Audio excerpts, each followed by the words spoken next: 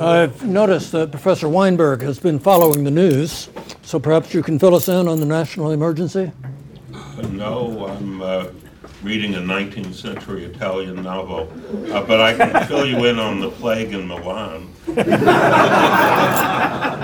That's very informative. Okay, we have two guests this afternoon. Our principal speaker is Derek Liebert, but we also have David Whatley from UT Arlington. He is the author of a book on Eisenhower, Churchill, Eden, and the Cold War. And David, we're very glad that you could drive down from Arlington this morning to be with us this afternoon. Derek Liebert has written several books about the bureaucracies in Britain and the United States, and above all on the problem of the Cold War. His books include From Korea to Afghanistan, Special Operations and the Destiny of Nations, and How America's Cold War Victory Shapes Our World, and the most recent book, America Confronts the British Superpower. Derek, we're very glad to have you with us this afternoon. Watch out for your glass of water. It's an honor to be invited to talk at the preeminent center of British studies. And what I propose to talk about over the next 40 minutes is less history per se than teasing out as we go along how this story pertains to today. The last book that Professor Lewis referred to is titled Grand Improvisation: America Confronts the British Superpower, 1945 to 57. And therein are explicit lessons for today. Because unless one understands this story and the context, it makes it pretty hard to fully grasp America's insularity that we're seeing once more in our retreat from alliance systems. Can everyone hear? It makes it tricky as well to understand the British perspective on European unity and federation, or indeed events in the Middle East. It also, unless we take a closer look, it's hard to understand the preeminent players of those dozen years, say, after World War II, starting with Churchill. To slight, as biographers always do, Churchill's return to power in October 51 and his second time at Downing Street until April 1955, just glosses over what, say, one of his successors, Harold Macmillan, saw as the most dramatic time of Churchill's life and arguably the most articulate, with the most riveting of speeches. But biographers, such as a recent 1,000-page biography, would devote 30 pages to Churchill again as Prime Minister. It also means that we're unfamiliar with some of the titanic one-time figures of American history. Figures who, after World War II, stood against the sky and are now completely forgotten, like Treasury Secretary John Wesley Snyder, who was easily the most powerful Secretary of the Treasury in U.S. history, which I'll refer to as we proceed. My purpose also is to correct many, many of the myths that surround those dozen years after World War II and that keep on echoing through the decades, through today, until they even get into the history textbooks to further mislead. Notions about the Truman Doctrine of 1947 that are demonstrably incorrect, or about how America initially got entangled in Vietnam in the early 1950s, or, for instance, how the U.S. abetted what Prime Minister David Ben-Gurion on New Year's Eve 1949 saw as a declaration of war by the British Empire against Israel. How all of this has been lost and forgotten and is highly worth revisiting for current purposes. Most of all, I want to debunk one of the most vexing myths of the 20th century that strongly shape affairs today. And this is the myth. It's universally believed that after World War II, Britain was so dispirited, worn down, financially weak, that it didn't have the gumption and the spirit to maintain its global role, and that the US, as the new superpower, arrived and assumed various worldwide responsibilities. That's quite the contrary of what happened, as I will argue. Indeed, the term superpower was coined in 1944 by a professor at Columbia University. And the British Empire and Commonwealth was the archetypical superpower, all the more so after World War II ended. Of course, the US had an atomic monopoly. Of course, we had unsurpassed industrial weight. Soviet Russia, for its part, was the greatest unitary land power in history, with the mightiest army that ever existed.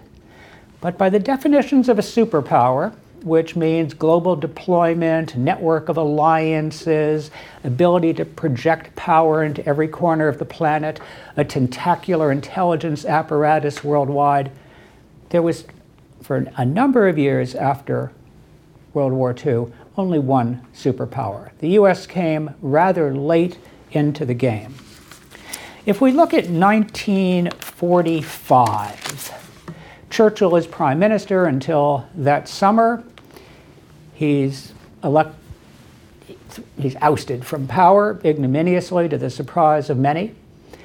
And into office come the Labour Party bully boys.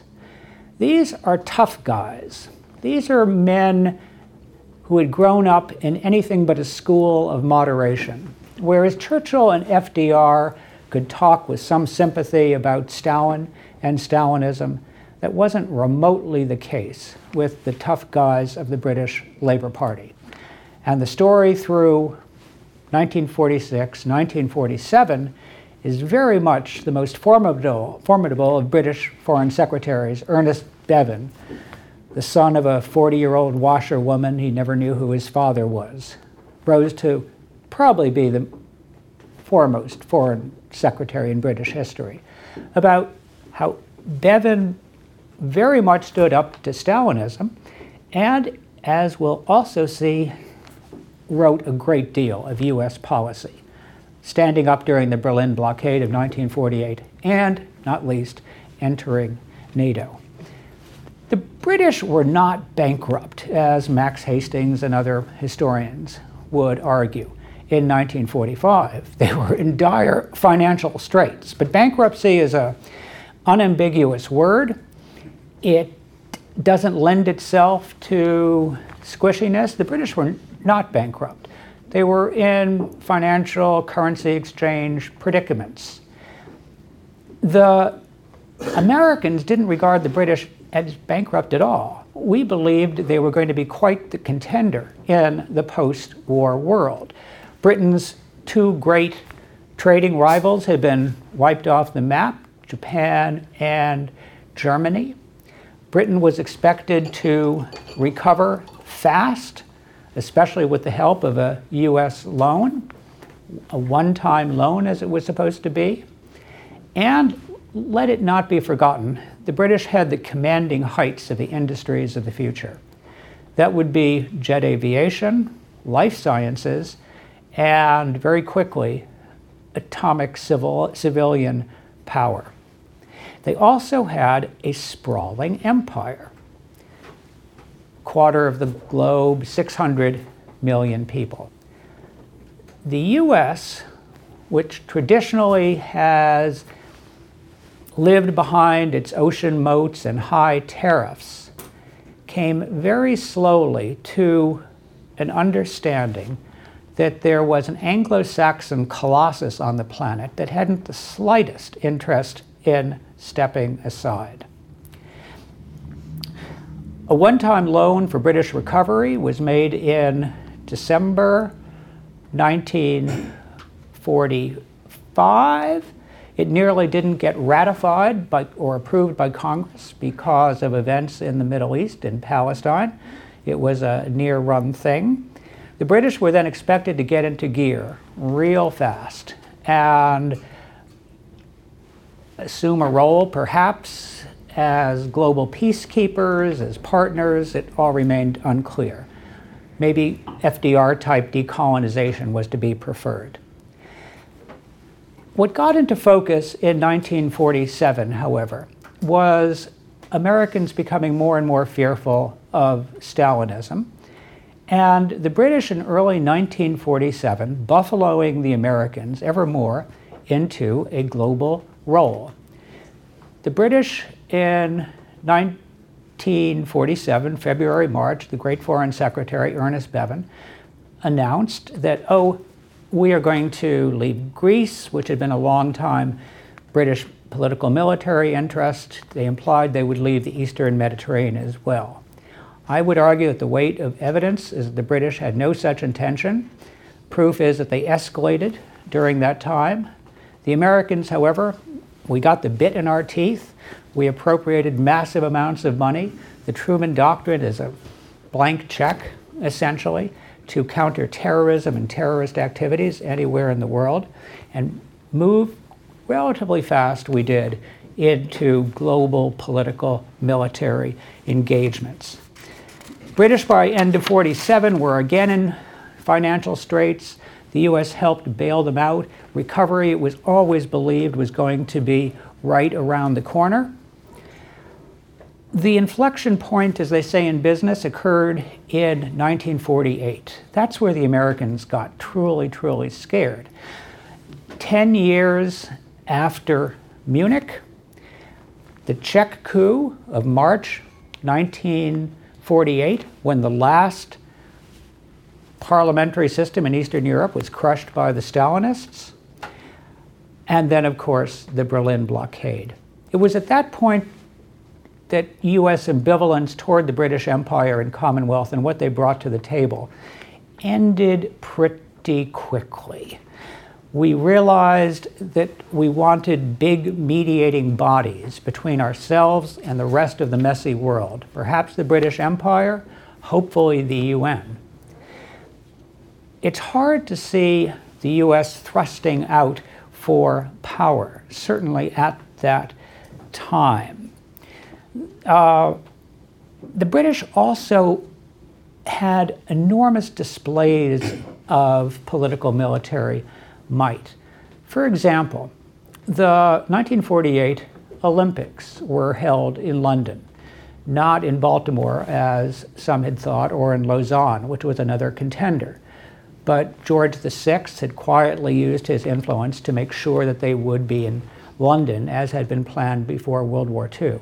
It was a marvelous spectacle. It was done to impress the world that London was not a bombed-out city, the biggest in the world, but that it was a vibrant, exciting center of the planet.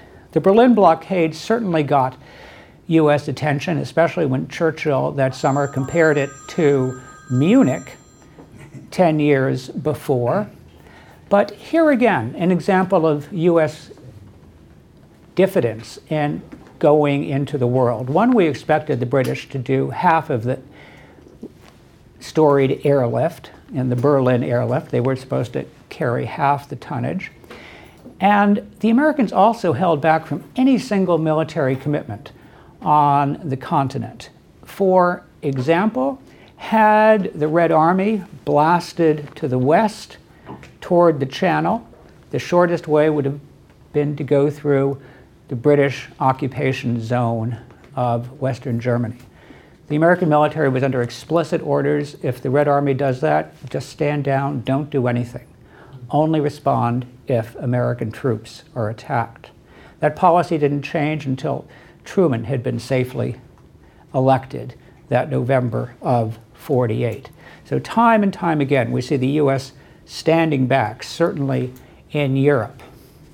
What was underway in the Middle East was an unusual tale because that is the one area that the U.S. did get engaged in the future of Palestine.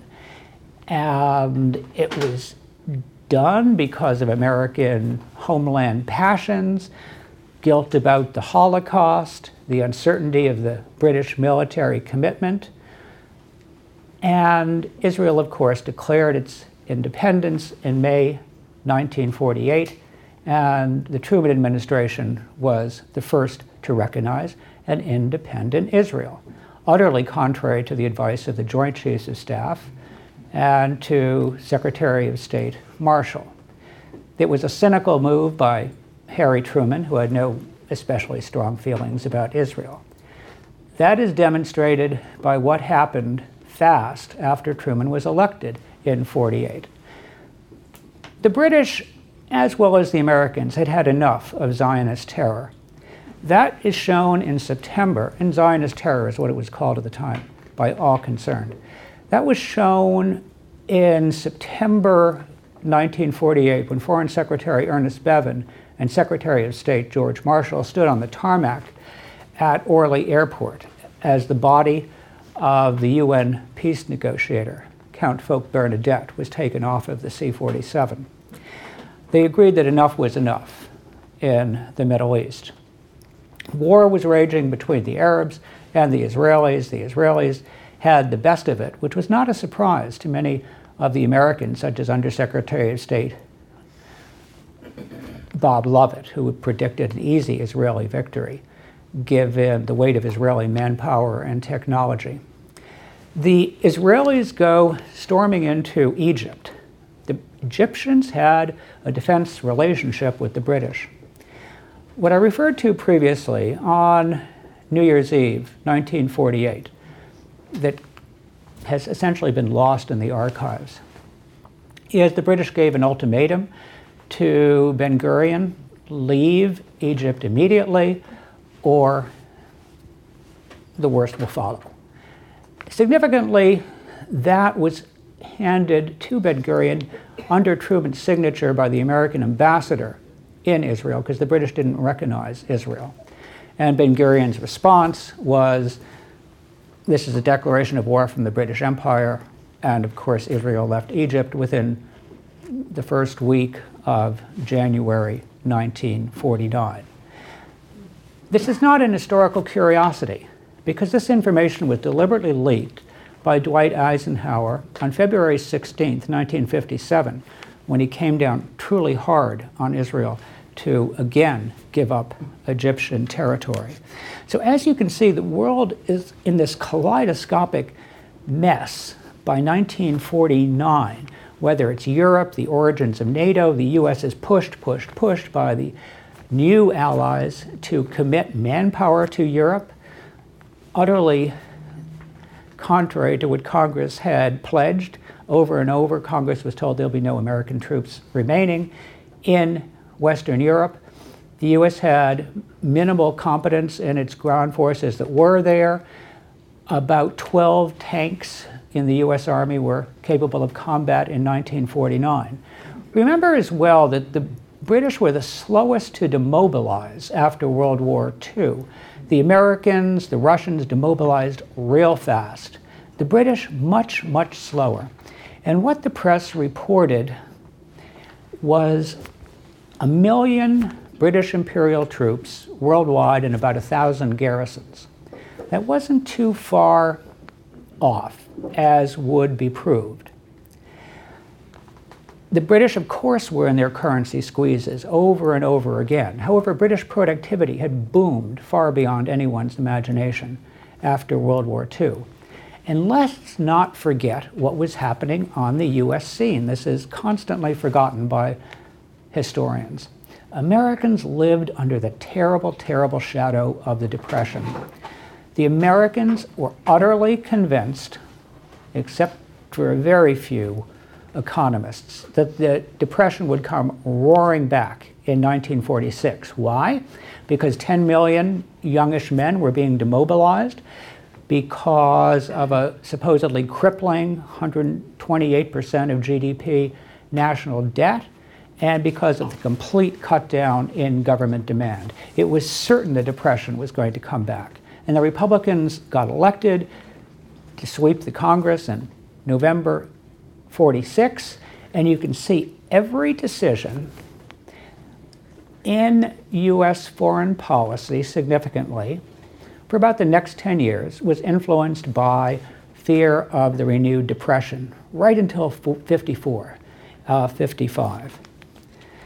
China, of course, to look at another part of the world, was supposedly being swallowed by Stalin. And our ally Chiang Kai-shek, not to be the last, corruption, incompetence, his forces were caving fast. And it looked as if all of Sino-Soviet communist expansion was swallowing up much of the globe. To add to the horrors of 1948 was what was truly expected to be the worst economic smash-up by far of the 20th century. It was barely averted in 1949. It was the one example in U.S. history where the State Department was functionally taken over by the Department of the Treasury to work out that crisis, which was avoided by a whisker. So China is falling or being lost to the Russians. The Russians then, to America's universal horror, come up with an atomic bomb in August 1949. The British are in another currency squeeze, and Washington again, as in 47 around the Truman Doctrine, starts panicking. What does this mean? What might become of the British Empire? What does this mean for America's role in the world? What was launched on September 1st, 1949, 10 years to the day after Hitler invaded Poland, was one of the most consequential of National Security Council reports and studies that I think has been undertaken ever. And the purpose was to understand the future of the British Empire and how it pertained to American interests. It was an enormously ambitious study. 10 months were devoted to it, starting September 1st, 49. By the time it ended in July 1950, America would be at war. It was an attempt to audit the empire, to quantify what were British capabilities around the world and how did that play into U.S. interests. It required top-level studies by the Department of Defense, by Central Intelligence, with involvement for Treasury, and the studies were coordinated on the National Security Council staff at the White House. NSC 75 ultimately had an anodyne title, British Military Commitments, British Military Capabilities. But this is why it is significant. The conclusion was that the British Empire and Commonwealth hadn't retreated one whit since 1945, nor would it be likely to retreat or be weakened in the foreseeable future through the 1950s.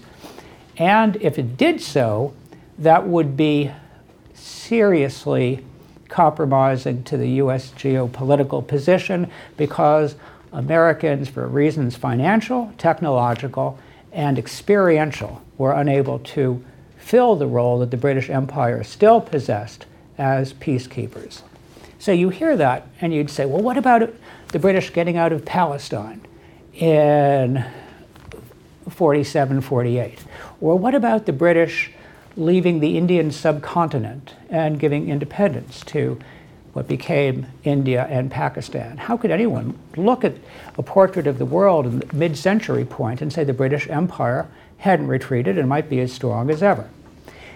It's by the way that was both presented by the British and understood by the Americans.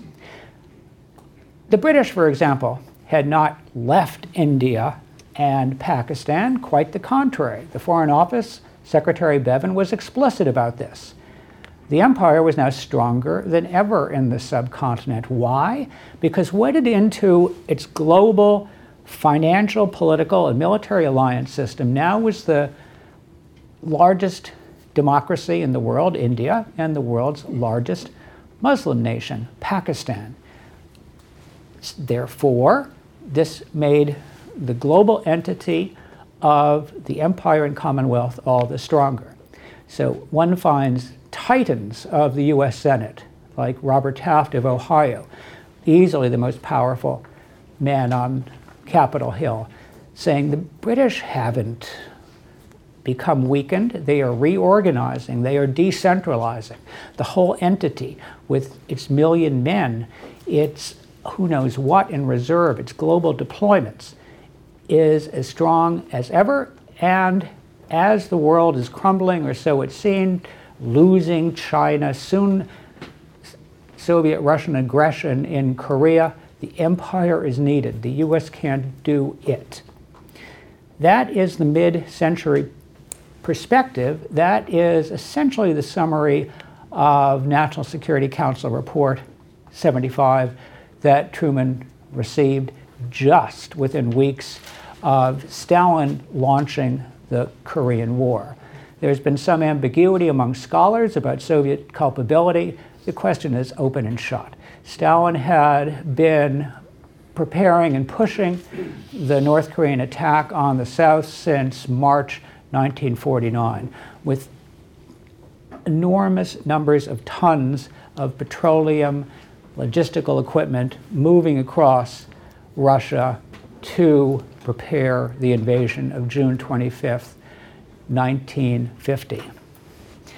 The Americans then had a disastrous experience in Korea. The original mission, of course, was to rescue South Korea from communist Stalinist aggression.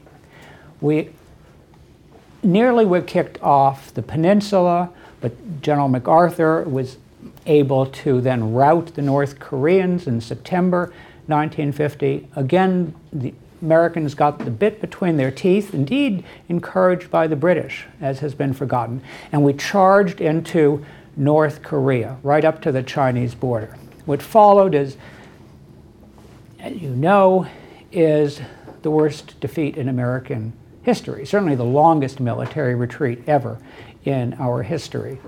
Korea, to this end, can be seen as our first of quite a few failed wars in a row. 5,000 Americans were killed to accomplish the original mission of rescuing South Korea. Nearly 28,000 were killed in the failed invasion of North Korea.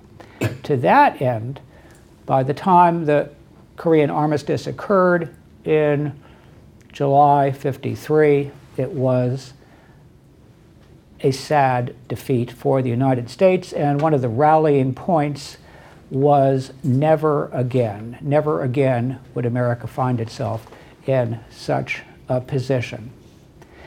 The Middle East is in various forms of turmoil, certainly in Iran. Iranian nationalists, patriots, however one want to define them at the time, nationalized the Anglo-Iranian Oil Company. The British got all set to invade in summer 1951 to invade Iran. The fact that the Russians still had a friendship treaty with Iran and had made it abundantly clear that if the British entered Iran, the Russians would then intervene themselves, didn't seem to hold back the Labour government one whit.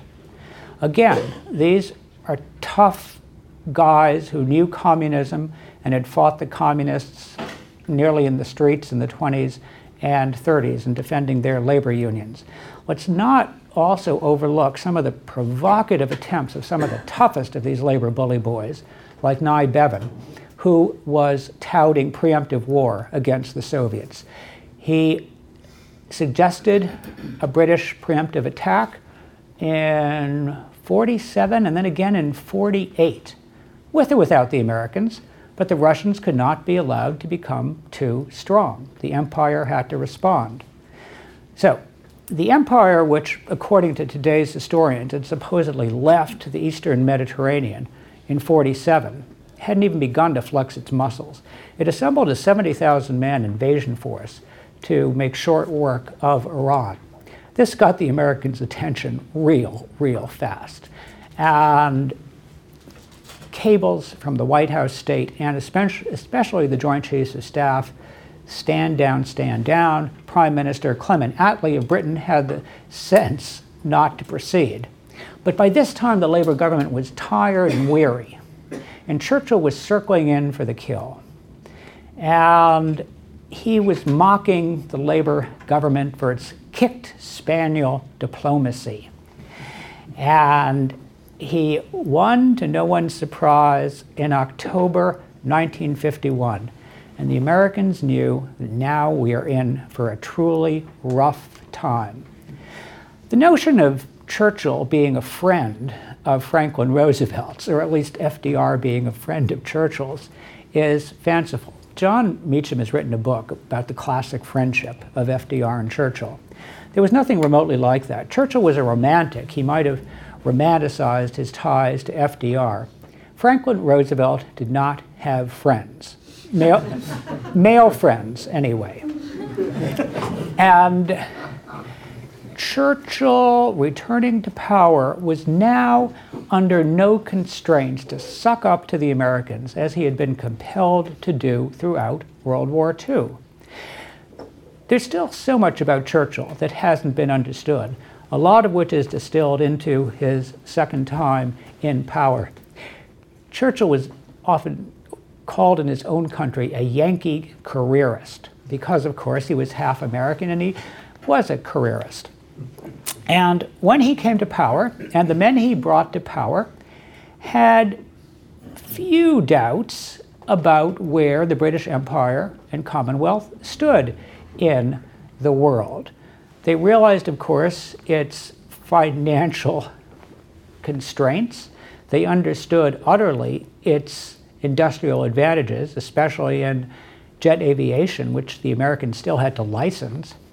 They understood as well that if the United States had any hope of ever attacking Russia or counterattacking Russia, it would have to be done off of British airfields, because the B-36 bombers hadn't been brought online yet.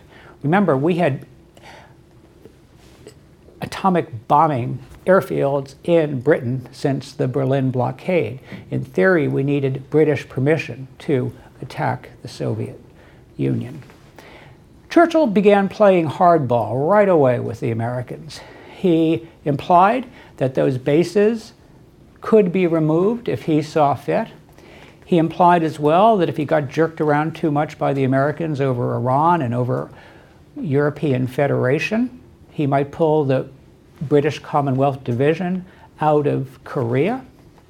He spoke about the immense expenses that the British public was bearing for the sake of defending American interests around the world.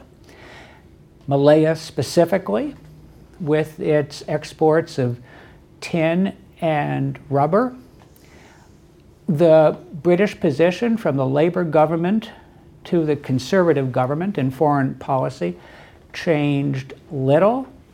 The British argued tirelessly that the only way to defend the colony of Malaya with its vital exports that were needed not only for the health of the British economy, but for the European economy, because if the British went down, Western Europe was expected to go down. The only way Malaya could be defended was along the Mekong and in Vietnam. And the French couldn't do it themselves. And the Americans had to become engaged, as we did. To write a book, as one prominent diplomatic historian does, about the origins of America's war in Vietnam, Embers of War, and to neglect the role of the British, and especially the High Commissioner, Malcolm MacDonald, in Southeast Asia, it's like writing a book about America's war in the Pacific against Japan and not mentioning General MacArthur. Malcolm MacDonald was the British High Commissioner in Southeast Asia. He ruled out of with the world's largest naval facility still, which was Singapore. It was the Asian equivalent of Suez, which was military forces, Middle East. Only Norfolk, Virginia might have rivaled Singapore at that time. Malcolm McDonald was easily the most influential figure on U.S. foreign policy concerning Southeast Asia from as soon as we got aware of Indochina, 46, right until 55. Everybody in Washington concerned with U.S. Asian policy made their pilgrimage to Singapore to get briefed by McDonald. Highly convincing. He was known as the wise man of Asia. So if you're a Congressman Jack Kennedy, if you're a brand new Vice President Richard Nixon, if you're the publisher of the New York Times, or if you're Harry Luce running the Time Life empire, you go to Singapore and you get your briefing from Malcolm McDonald. Malcolm McDonald will helpfully fly you over the Malayan jungle, although he stopped that practice when Adlai Stevenson had a near fatal helicopter crash. But he will always show you that the only way to defend Malaya and all of Southeast Asia is to draw the line in Vietnam, which means backing the French. And we're there with you to back the French. The Middle East, of course, is in its septic terror for terror and was getting into messier predicaments by 53. The Eisenhower administration was far more accommodating to British interests. It essentially served as the trigger man, as one historian called it, for the British to get rid of the Mossadegh government. In Israel and Palestine, back and forth, threats, violence. But the US, the Eisenhower administration, increasingly realized it couldn't stay away. Secretary of State John Foster Dulles was the first Secretary of State ever to go to the Middle East, which he did on May 11th. And his trip started in Cairo, arriving in Cairo that afternoon of May 11th. The afternoon of May 11th, Greenwich Mean Time, Churchill stood up in Parliament, and he had two messages. One, that the Americans were unhelpfully obstructionist in dealing with the Soviets, Stalin having died in March. And two, moreover, and this was his true point, right at this minute, as we speak here in Parliament, to paraphrase his eloquence, the American Secretary of State is arriving in Cairo as I'm speaking. And we have special agreements with the Americans. And in a nutshell, he insisted to the world, speaking in Parliament as Secretary of State Dulles lands in Cairo, that the British and the Americans were totally aligned against the forces of Egyptian nationalism, which was outrageously untrue. But he wasn't just misspeaking, because as Dulles is trying to calm the waters of Egyptian nationalists in May 1953, a new military junta had seized power the year before, Churchill sends in a commando battalion to bulk up in Suez, which by then had perhaps 160,000 fighting men and support facilities. That was the British occupation against which the Egyptian nationalists screamed. By 1954, guerrilla war against the British had pushed and gone a long way for a Suez deal, for the British to yield in Suez. And I won't go into the Suez crisis itself, but it is intertwined with relations deteriorating within Israel. The Eisenhower administration had a particularly clear-cut approach to handling Israel. It was to take Israel before the United Nations Security Council for sanctions. for what Eisenhower called expansion and violence. And Israel was condemned in the United Nations at U.S. urging, first in March '54 and then in January '56. This is all unrelated to Suez. And what we saw, one way or another, despite the threats now for sanctions against Israel, as it was terror and counter-terror across the borders, was the Middle East turning ever more into a dangerous morass that we couldn't stay away from. Most of you, all of you, I'm sure, are familiar with the Suez Crisis. Britain, France, and Israel collude to invade Egypt. The Americans, essentially, the Eisenhower administration, saw it as an attack on ourselves. We came down hard with threats and sanctions. This led, in late December, early '57, to what Eisenhower, Secretary of State Dulles, and Richard Nixon together called the Declaration of Independence from British authority. And they called it a Declaration of Independence. No longer would we be deferential, would we bite our tongues in dealing with imperial foreign policy. The Declaration of Independence was repeated at least twice, and once by the Canadians, and you could see official language in the U.S. change overnight.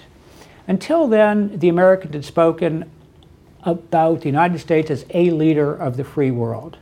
Eisenhower asserts this Declaration of Independence, and from here on in, right through today, we are the leader of the free world, the leader of the West. Looking back, Richard Nixon would say it was only at this point that America asserted itself in the world as leader of the West. The story, in conclusion, doesn't end with Suez, but I end it with Sputnik. Because the Sputnik success in October '57 was, of course, an ICBM competition between the Americans and the Russians. And the Russians showed that they had the most effective satellite and ICBM combination first.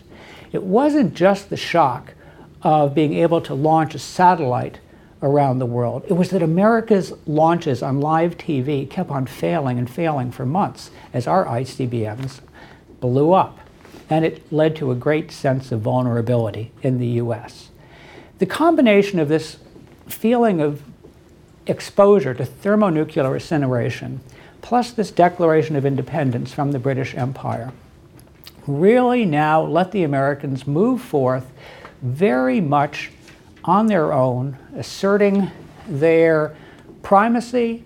By now, by any definition, we were a superpower. There was no longer a concern with having British air bases or not. Giant Forrestal-class aircraft carriers were being deployed. U.S. had more bases worldwide. We clearly were playing to our strengths, mass producing everything from military hardware to thermonuclear warheads. The end point comes where U.S. foreign policy, I would argue, truly changed in the early '60s. That magnetic young senator from Massachusetts who spoke of a world half slave, half free, who spoke of the red tide coming in under the Eisenhower administration, who mocked that five-star golf-playing general camping out in the White House.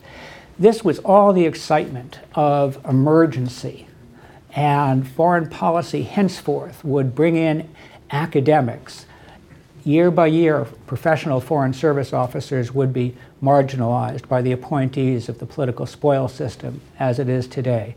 And this infatuation with emergency, with excitement, with America's role in the world, full of the belief that everybody truly wants to be like us, that we can manage the planet as well as we manage our multi-trillion-dollar domestic economy, that there is very little need to do our homework, that interventions in Vietnam or Iraq would be a cinch. All of these are the delusions and excitements with which we live today, and that is why it is worth going back and re-examining the sources of how we got to where we are.